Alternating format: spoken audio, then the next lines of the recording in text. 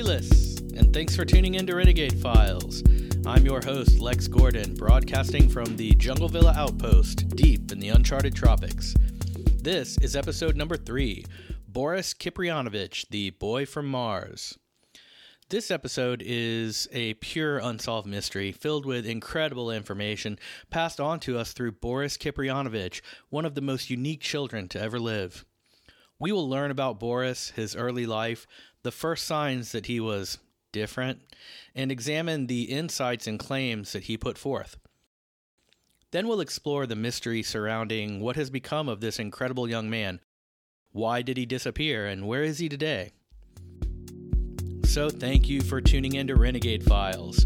Grab your sippy cup of iced coffee, get out your 4-color clicky pen and your gyroscope, and join me as we explore the unexplained world of child genius and Martian fighter pilot, Boriska Kiprianovich. Boriska Kiprianovich. Boriska Kiprianovich.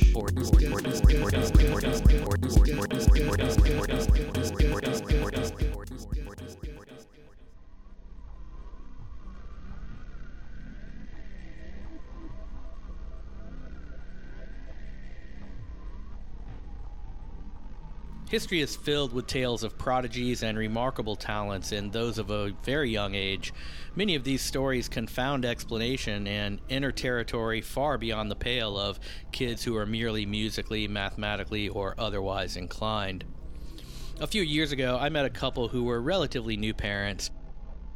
They were friends of some other friends of mine, and we had all gone to a festival that had a farmer's market in the daytime and then bands and food trucks at night. At one point after the market had wrapped up, but before the bands had started, there were groups of kids playing around in the grass along the waterfront where we were. It was at this point my friends introduced me to this couple and their daughter, who was, I think, about 3, or maybe she was just 4 years old. We had planned to meet up with this young family, and my friends had told me how smart the toddler was. The family was quite nice, and the little girl was great. I was talking with her when, at one point, the mother stopped us and asked the little girl, "Honey, who is the President of the United States?" "Barack Obama," the little girl enunciated. "And how many days are there in a year?" the mom asked. 365, the girl answered. At which point, the girl I was out with said, "Amazing," and the mom beamed, and the dad turned to watch a Harley-Davidson chopper drive by, and I went back to actually talking to the little girl again. She told me about a boy she had seen with a bike, and she thought that he was maybe in trouble because his mom was making him walk and push the bike instead of letting him ride it. The point of all this is that that sweet little girl was probably very smart, but the contrived sound display her mom seemed to like putting her through was more of a weird exercise that had way more to do with the mother than it did the child. And I guess it's a fine way to teach kids. But the second I heard that little girl at the fair answer her mom's questions, I knew exactly how she knew those answers. But on this episode of the Renegade Files, I'll introduce you to a child who can answer questions and describe things that no one can explain to this day.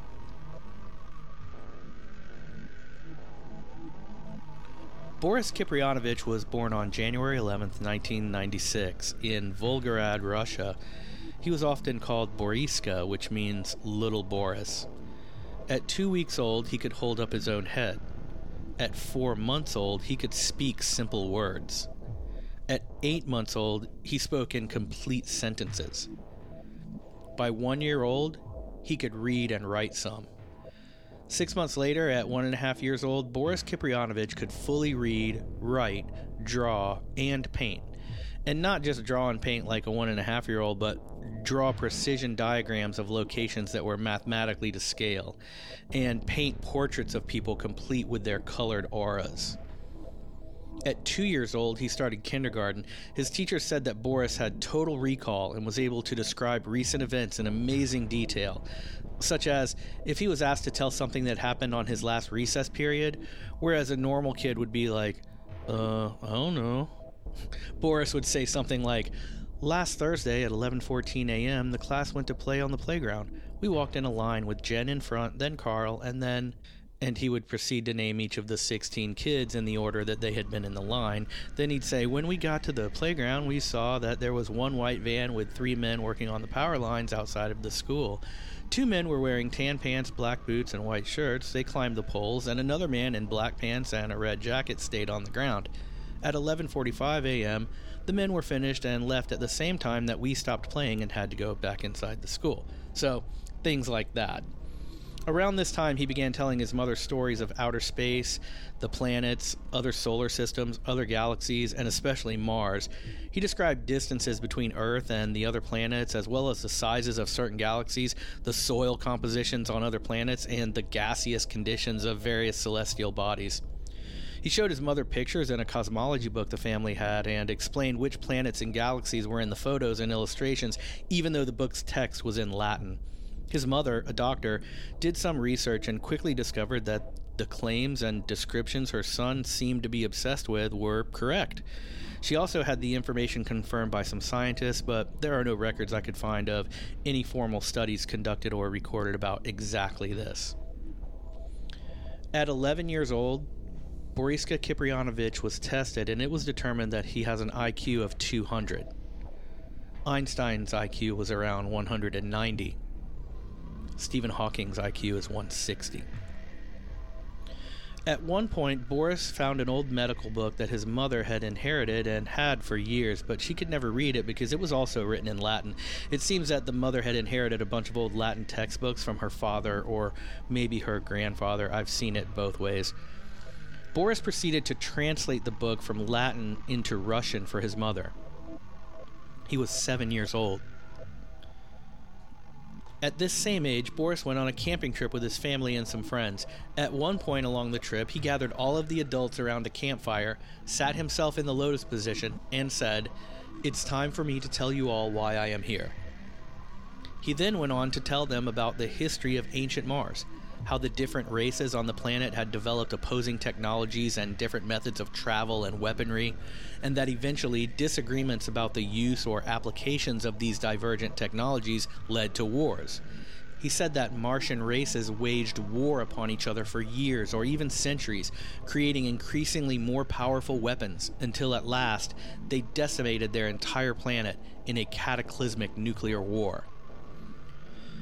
Boris said that the surviving Martians moved underground to wait for the planet to heal, and that some of them transferred their souls into special stones, and that these stones were sent to Earth, and the Martian souls within were born again here to live once more.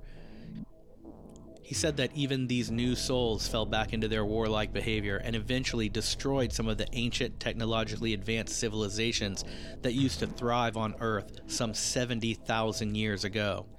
Boris said he witnessed some of this destruction with his own eyes. He also said that there were other alien races that, at one point, tried to invade Mars.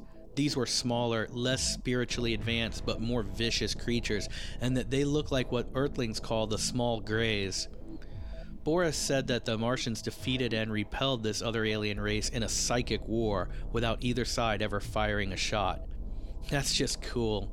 Alien races engaged in a psychic war. This incredible and detailed story was conveyed to the group on the camping trip that night by Boris, 7 years old, who retold the story from start to finish over a period of 90 minutes without ever pausing or getting up.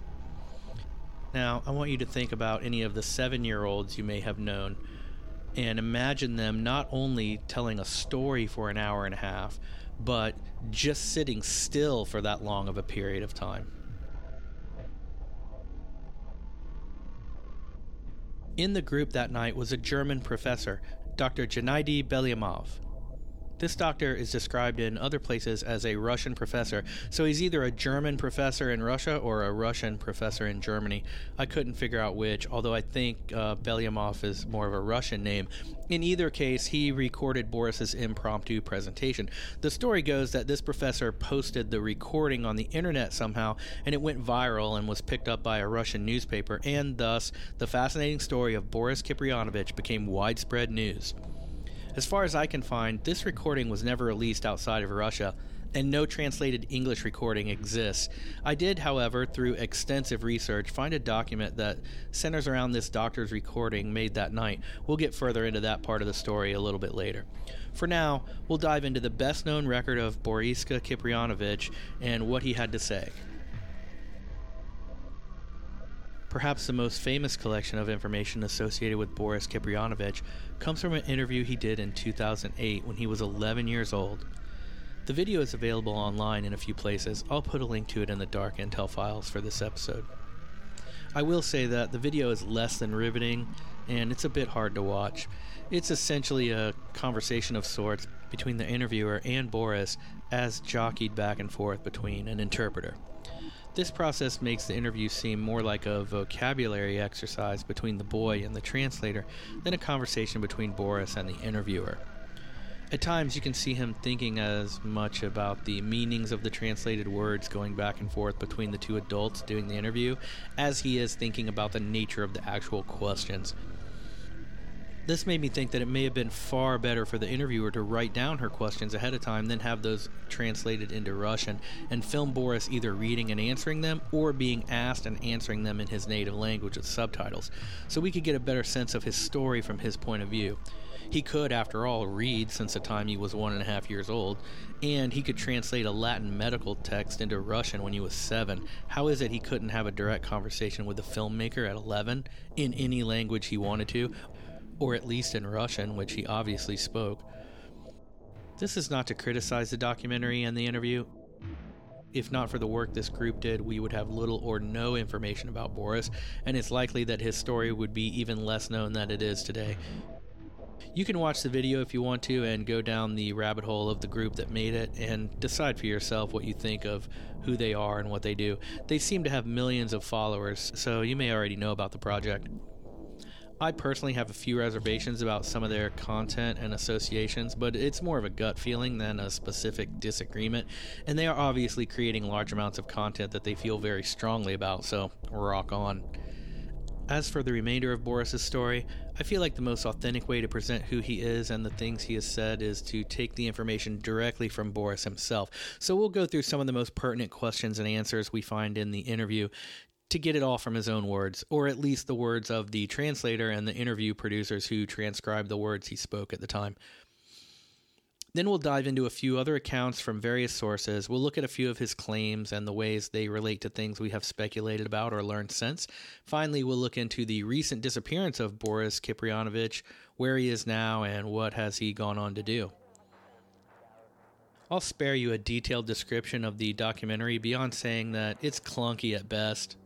Just to give you an idea for the tone and demeanor of the process, it's like I endure these cringes so you don't have to kind of thing. Here are a few of the early questions and answers. The interview asked Boris, how did you come to be here in this different city? The name of this city is... What is the name of this city? Now this question, what is the name of this city, is asked like the interviewer is literally asking it for the information. Like she doesn't know the name of the Russian city they're in and wants to have it on the recording for reference.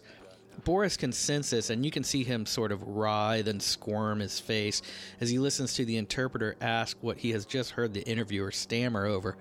Boriska tells her that it is the Volgograd area of Russia. He tells her the name of the city, which is Chernovsk. But he kind of forces it out as if he's frustrated to be wasting his time answering something that anyone could have told this lady long before the interview. But he's exceptionally polite, and in the end he smiles and he remains very considerate the entire time. The interviewer then asks him, "Do you understand why you are living here?" To which he just smiles and shrugs his shoulders.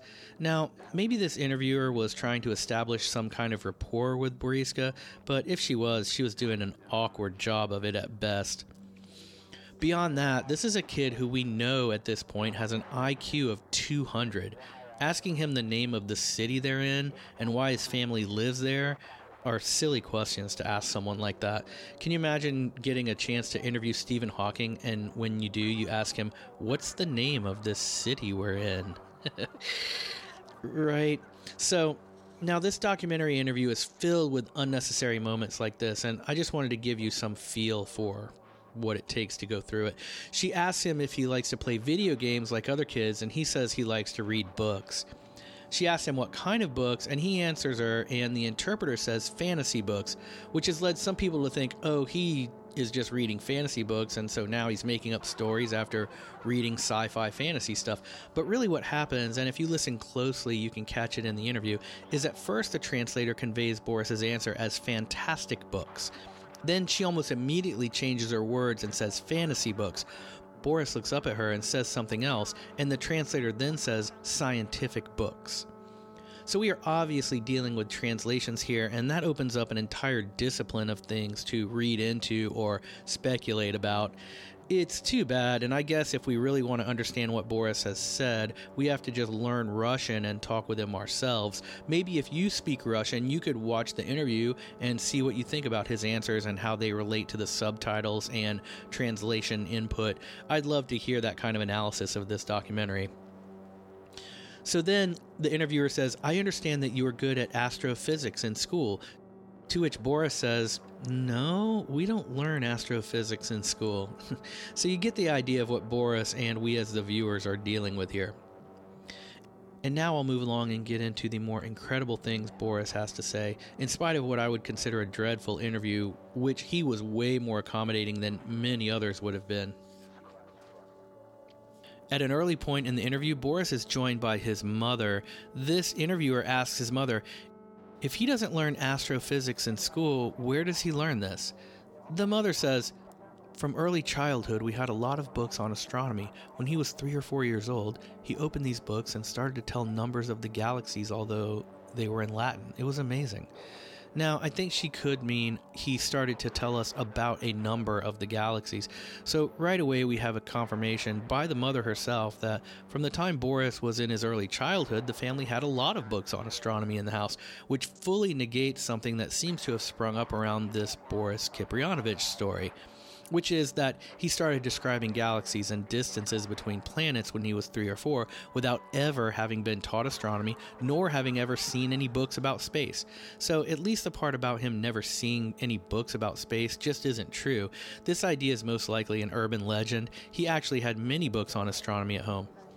Nevertheless, this doesn't discredit how remarkable it is that a 3 or 4-year-old could read and understand, then explain a Latin astronomy textbook. Then in the documentary, there's a segment of about 2 minutes or so where the interviewer asks a few things about Mars, and Boris just sort of smiles. She asks him, what happened in the past on Mars, and Boris sort of withdraws. He comes across as shy, but were he older, you might interpret his demeanor as more non-compliant. In my research, I listened to a debate about this interview online, and one of the speakers made the comparison that Boris displays much of the same body language and polite but disturbed expressions you often see when you watch interviews with soldiers who have experienced the stresses of war and combat. That's pure conjecture, but it does seem like he doesn't want to talk about certain parts of his memories or past life, or however we define his story. I mention this because it bears a strong contrast to the demeanor of a fantasy-minded kid who is telling a fantastical story for attention, or to be creative, or to simply lie. Think about an 11-year-old you may have known making up a story. A great example, and it's a fiction example, but it's a great example nonetheless, is from the movie A Christmas Story, when Ralphie finally gets the BB gun he wanted, and the first time he uses it, the BB ricochets back and breaks his glasses, nearly shooting his eye out, just like everyone has told him all along would happen. Immediately, he concocts a story about an icicle falling off the garage eave and breaking his glasses, because he doesn't want his new BB gun to be taken away. He goes inside, fake crying with his broken glasses, and he tells his worried and comforting mom, I was outside and I was playing and there was this icicle and it was on the garage roof and then it fell and it broke my glasses and I didn't know what to do and the icicle hit my eye and then I fell down and then I couldn't find my glass. That's the way a kid who is making stuff up talks. This is not the way Boris talks. Boris talks like someone who doesn't want to say anything, and every time he does say something, he knows he is being misunderstood. It's more like he's trying to explain things to someone that he knows won't get it, like the way a pilot would tell a 6-year-old about how a plane flies. So after a minute or two of him just kind of going off in his own head, the translator says to him, "Tell them everything you know about Mars. Everybody here is a friend. Everything is fine. Don't feel shy. Don't worry." He protests a bit longer, saying he doesn't want it to be on television. Eventually, they convince him, and the interview continues. His mom tells him it's okay, and just tell them what you know about Mars. So Boris says, "How should I start then?" The interviewer says, "Start with when you were living on Mars. What did you do there?" And Boris says, "What Mars people could do, just make wars." She asks him if he was a soldier, and he says he was a pilot.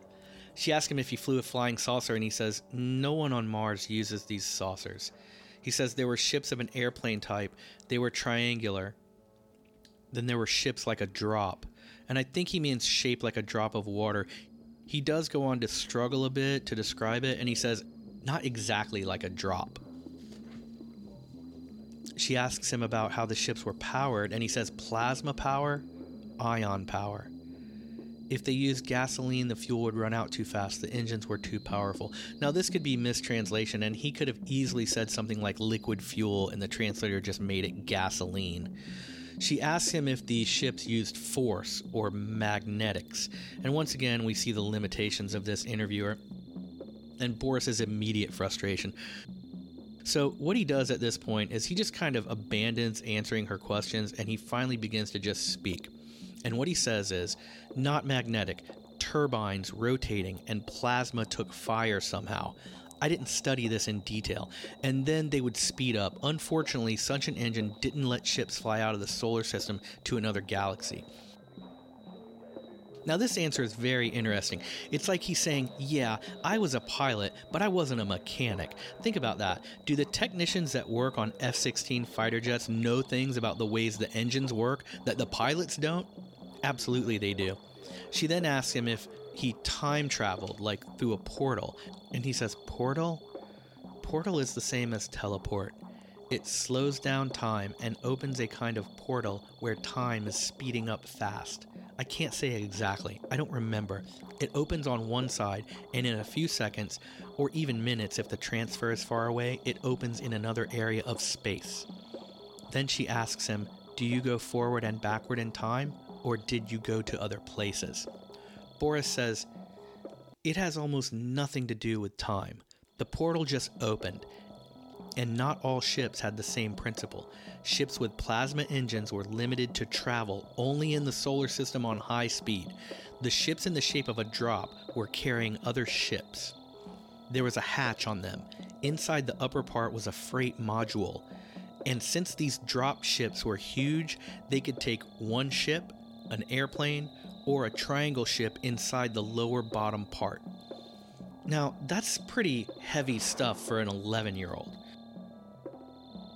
He talks a bit more about names of galaxies and planets, and he says he can't remember many things. And he's noticeably relaxed at this point, and he's talking in a very casual, matter-of-fact way, like the way someone explaining something to you that you should already know about would talk. She then asks him, what were the wars about anyway? He says, each race had its own technology and innovations. For example, if we had plasma and ion engines, others had energy engines. They became militant and started wars against each other. Each race was absolutely individual and had different equipment, different weapons, and even ships. They ask him about what the people or races on Mars were like, and he basically just says, I don't like to talk bad about people. They ask him if he has anything good to say about the races on Mars, and his answer is this. You can use money and resources to help people or to harm them. You can make war, or you can invest in some technology that may help and make the reasons for war go away. Or you can help people who are ill, or help children who can't walk. Right? Then they revisit an incident that they had attempted to coax from Boris at the very start of the documentary, when there was a Dr. Vladislav there, a doctor whom I think was studying Boris. They were trying to say that there was some kind of trouble or criminals on the train as they came to the office where the interview was taking place, and that Boris had some sixth sense that there was something wrong, and that somehow he knew these criminals were on the train. At the start of the interview, Boris just kind of brushes it off and never really talks about it, so the doctor described the experience at the start of the documentary. Then after that, the interview eventually started.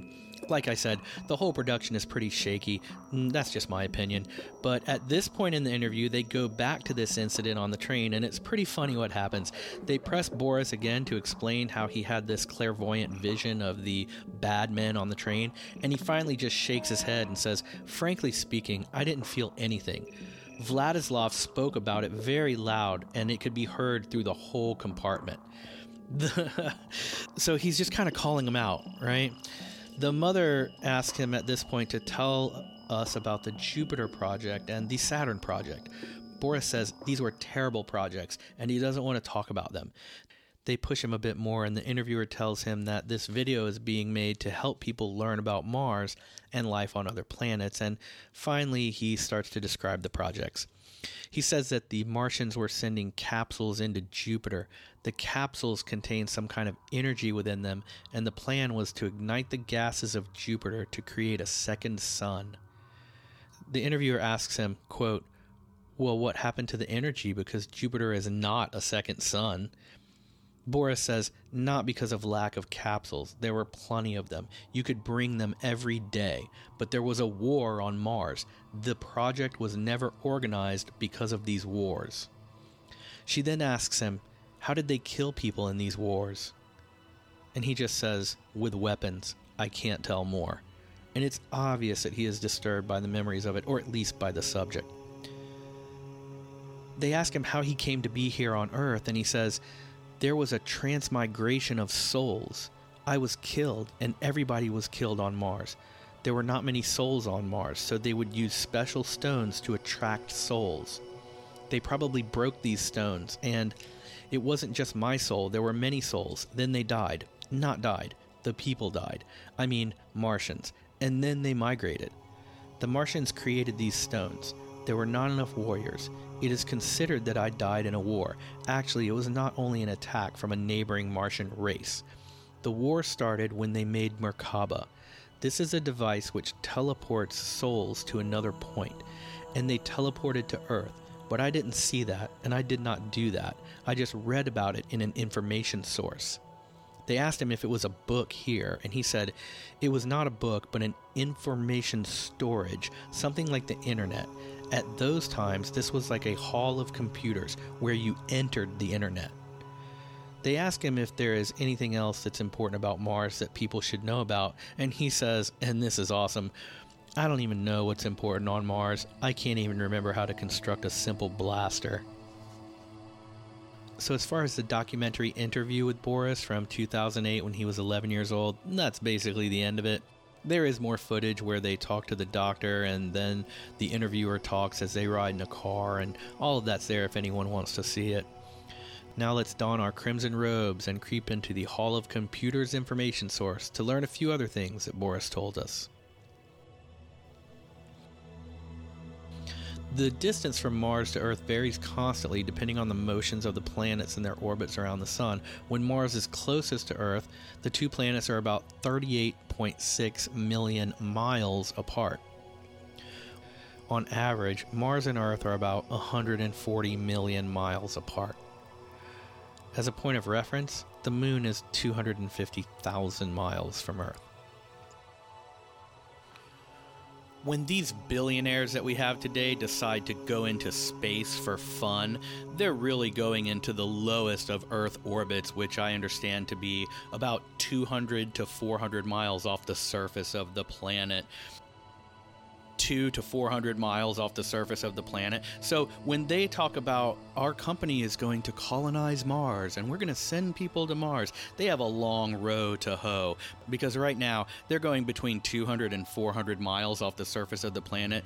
They have 38.6 million miles to go to get to Mars, and that's when Mars is at its closest. It's as far as 140 million miles away. It takes light 21 minutes to travel from here to Mars. So we're going to need some Boriska Kiprianovich level plasma engines before Elon Musk thinks he's going to drive to Mars. So there's that. Boris said in his past life, "We took off from Mars and landed almost momentarily on Earth." When asked about the construction of the spaceships, Boris described them as percentages of materials. He said that 25% was the outer layer of durable metal. A second rubber-like layer made up 30%. The third layer, also 30%, was again metal, and that there was a 4% magnetic layer, and that if you were to charge this magnetic layer, the machine could fly to anywhere in the universe. Boris said he lived on Mars as far back as 800,000 Earth years ago. He said that, quote, "We could travel in time and space flying in round spaceships. We would observe life on Earth in triangular crafts." Martian spaceships are very complicated. They are layered, and they can fly all across the universe. He said that Martians did not age in the same way as Earthlings do because Martians breathe carbon dioxide, which does not degrade the body like oxygen does. Boris said that he was not the only child reincarnated from Mars to Earth, and that many of the Indigo children were also reincarnated here to help stop Earth from falling victim to the same nuclear wars that destroyed Mars in the distant past.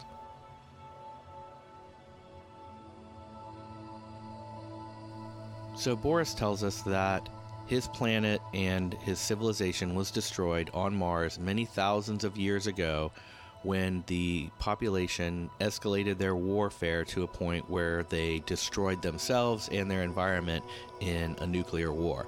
What's interesting about that is that the presence of radioactive materials on Mars has long since baffled scientists, and they've had several sort of theories for what could have caused that, and they still do. But at the 46th Lunar and Planetary Science Conference in 2015, J.E. Brandenburg from Morningstar Applied Physics in Vienna, Virginia, I think it's Virginia, presented a paper called Evidence for Large Anomalous Nuclear Explosions on Mars in the Past. And this document, I'll put it in the dark files for anyone who wants to check it out, is pretty technical, but we can get a good idea of what this is about through the introduction and some of the summaries. So from the introduction, previously it had been hypothesized that Mars had been the location of large natural nuclear reactors as are known to have occurred on Earth in the past. This hypothesis was prompted by evidence of a large nuclear energy release in Mars' past, and was considered the simplest hypothesis to explain the available data. Evidence of large-scale nuclear activity on Mars comes from a variety of sources. It has been a long-standing paradox that uranium, thorium, and potassium appear hyperabundant on Mars' surface when compared to Mars meteorites, which are believed to sample subsurface rocks. This suggested a thin debris layer on the surface of Mars enriched in uranium, thorium, and potassium, and dispersed by some impact or explosion. Thorium and radioactive potassium appear concentrated in the northern Mare Acadalium in the region of approximately 50 west, 55 north, with a smaller concentration in Utopia Planum, centered at approximately 90 east and 55 north, with an additional small concentration at the approximate antipode of the Acadalium hotspot.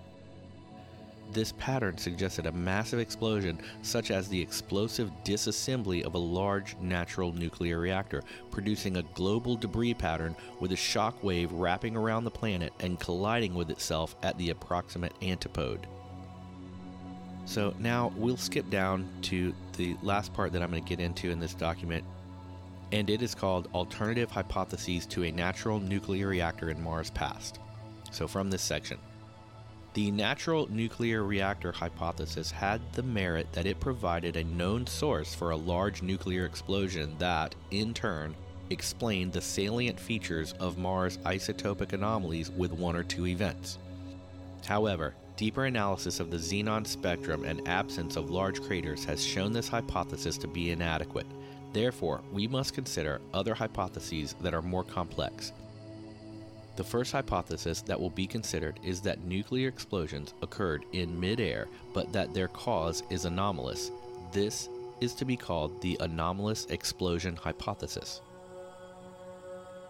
So, this is a document written by a physicist, and it calls into question the fact that it seems like there was a nuclear explosion on Mars in the past that cannot be accounted for in some of the other natural ways that they had sort of thought was possible. Now, there are some other ideas that are out there, such as two meteorites colliding above the surface but below the atmosphere. If both of those meteorites contain nuclear material, they could cause an explosion that could distribute these radioactive materials across the surface of Mars. But they describe these radioactive uranium, thorium, and radioactive potassium as hyperabundant on the surface of Mars when compared to, the samples that they take from deeper below. So it isn't that the planet is composed of radioactive materials. It is more the case that something exploded on the surface and covered the surface with these materials. So that's definitely interesting. It certainly doesn't prove anything that Boris said, but it's interesting that the two things line up. One of the most eloquent and seemingly important quotes comes from a journal his mother wrote. Accordingly, Boris once said to her, "You are a forerunner. You have cleared the platform for us. In the highest spheres, you are considered a hero. You have the heaviest burden on your shoulders. I have come to the new time. A holographic code is already visible and is superimposed upon space. Everything will come to light in a new fire of thought very quickly. The transition from one world to another will take place through the substance of time. I have brought the new time. I have brought the new information." He was asked, "Boris, tell me, what do people suffer from?" And he said, "From not living correctly and not being able to be happy. You have to wait for your cosmic halves. Don't get involved with others' fates. Don't break or destroy your wholeness. Don't suffer from modern mistakes, but connect with your destiny. Finish the cycle of development and go closer to the new heights. You need to become kind. If they will beat you, go embrace them. If they shame you, don't wait for their excuses, but go down on your knees and ask forgiveness for your shamers. If they insult you and lower you, tell them thank you for this and smile. If they hate you, love them as they are. This is the relationship of love, humility, and forgiveness important for people. The true magic is love."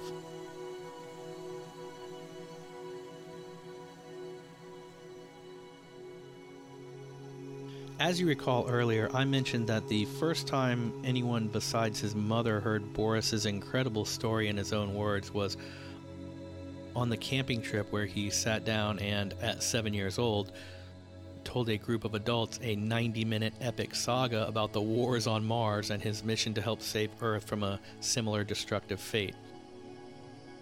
What got my attention about this legendary event was the fact that I kept reading that someone had recorded Boriska's entire presentation that night. I never found out how it was recorded, a video, an audio recording, no one says. So I wanted to verify if the recording was ever even a reality, because much of what I did find at first was just the same sentence in a multitude of sketchy, New Age, UFO brothers, woo-woo sites where the fact that this German professor supposedly recorded the monologue given that night by Boriska. I kept searching for the recording the guy supposedly made, and all I kept finding were blog posts and articles about Boriska with a sentence that always goes something like, "And thankfully the German professor, Dr. Gennady Belyamov, who was there that night, had the presence of mind to record everything Boriska said." But then there's nothing about what the recording captured or anything at all about where to find it in any form. So I started digging, doing some deep research, and yeah, I went down some rabbit holes, as they say. Eventually I did discover one lead. It was an article that mentioned this professor, and embedded in the text was one of those old school Adobe file logo icons connected to a long string of unintelligible text, but at the end of the text were 3 letters that I did understand: PDF. I opened the document and lo and behold, there it was, the 12-page transcript that Dr. Belyumov had made when Boris had given his legendary 90-minute dissertation on the camping trip so many years ago.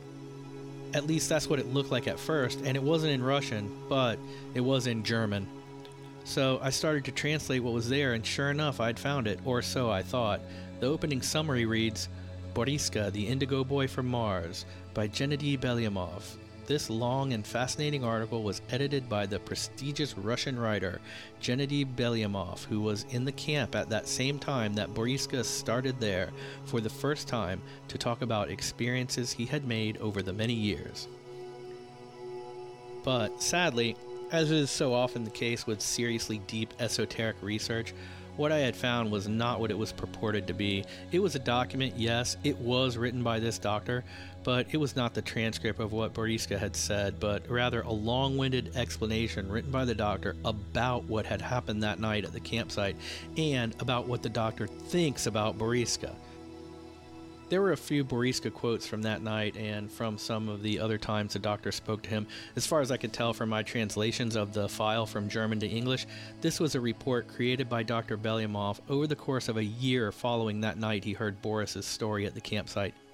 The paper is a recounting of the times after that night that the doctor visited and talked to Boris, and a few of the questions and answers from those visits. Most of the things Boris says as written in this report are things we already know from his other interviews. There are a few good Boriska quotes in the document though, so here are the best 2. On page 6 of the document, the doctor asks Boriska, "How do you know these words? Wholeness, cycles, cosmos, sorcery, Lemurians?" And Boriska says, "I know. Keilis," spelled Keilis. The doctor says, "What did you say?" And Boriska says, "I just said, I greet you in the language of my planet." Then toward the end, the doctor asks him something else. We only read in the doctor's notes that he asked the boy another question, but we never find out what that question was. The only thing we are told here is Boriska's answer. His reply, "That was your last question." At which point, Boris Kiprianovich stopped talking to this doctor and never answered or even acknowledged anything the man said or did again.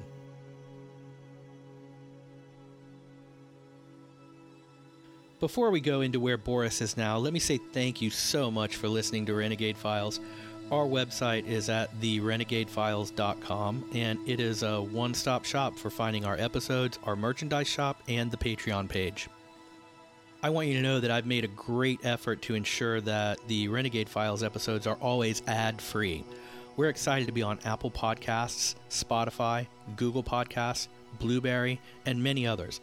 But I have specifically refused requests to have the podcast hosted on certain platforms because those platforms embed ads into the podcast and you can't opt out of that. If you do ever hear an ad at the beginning, middle, or end of the Renegade Files episodes, it's most likely a case of listening to the show on a free version of the audio app platform you're using. The free versions are great, but the ads are put in there by the platform itself, and we don't make any money from those ads. If your streaming app service serves you ads you'd rather avoid, you can always listen to Renegade Files at our website.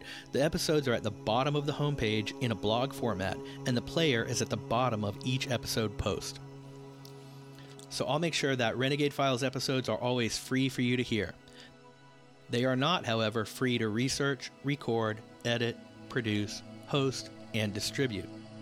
If you would like to make sure that Renegade Files is always independent and that we can keep giving you our own crazy brand of content, visit us on Patreon where you can find even more content, get some cool rewards, and help the show live and grow by supporting our efforts with any amount you see fit. You can check out our Patreon tiers that start at $5 a month, with each higher tier giving you deeper access and more rewards, or you can make your own amount, even $2 a month if you want. The reality is that every penny helps us do what we do, and we do it for the love of finding mysteries and covert tales and sharing them with you in fun and informative ways. Look for new episodes 3 times a month, every 10 days. New Renegade Files episodes post every month on the 1st, the 11th, and the 21st. So, follow us or subscribe where you listen so you can always catch the newest case. So, as of now, Boris Kiprianovich is 25 years old. His social media accounts have long since gone dormant, and it's impossible to even figure out when exactly he disappeared from public view. It is said that journalists have searched for him with no luck for several years. Some sources claim that he is living in a remote Russian village and that he is working with Roscosmos, the Russian space agency, but no definitive evidence for that exists.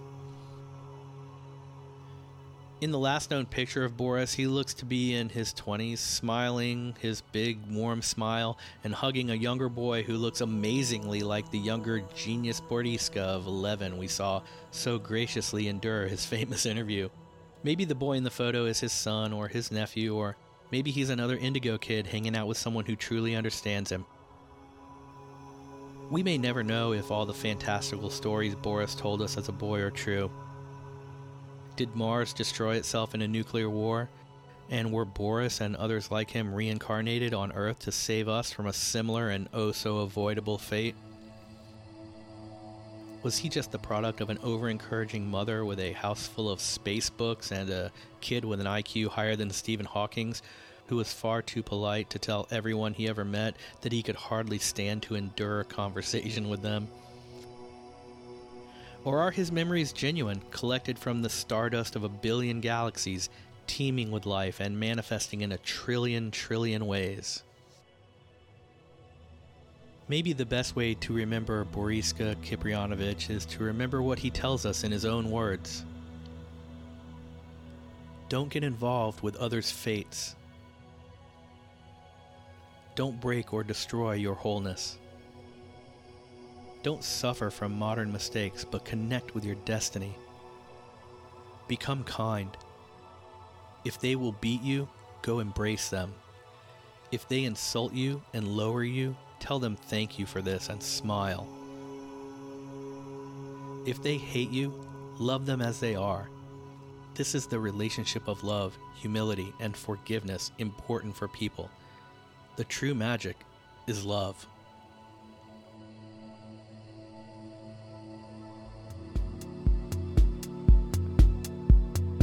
Thank you sincerely for listening to this episode of Renegade Files. I hope you had fun learning about my favorite Martian. See you in 10 days. Stay wild, hippie child.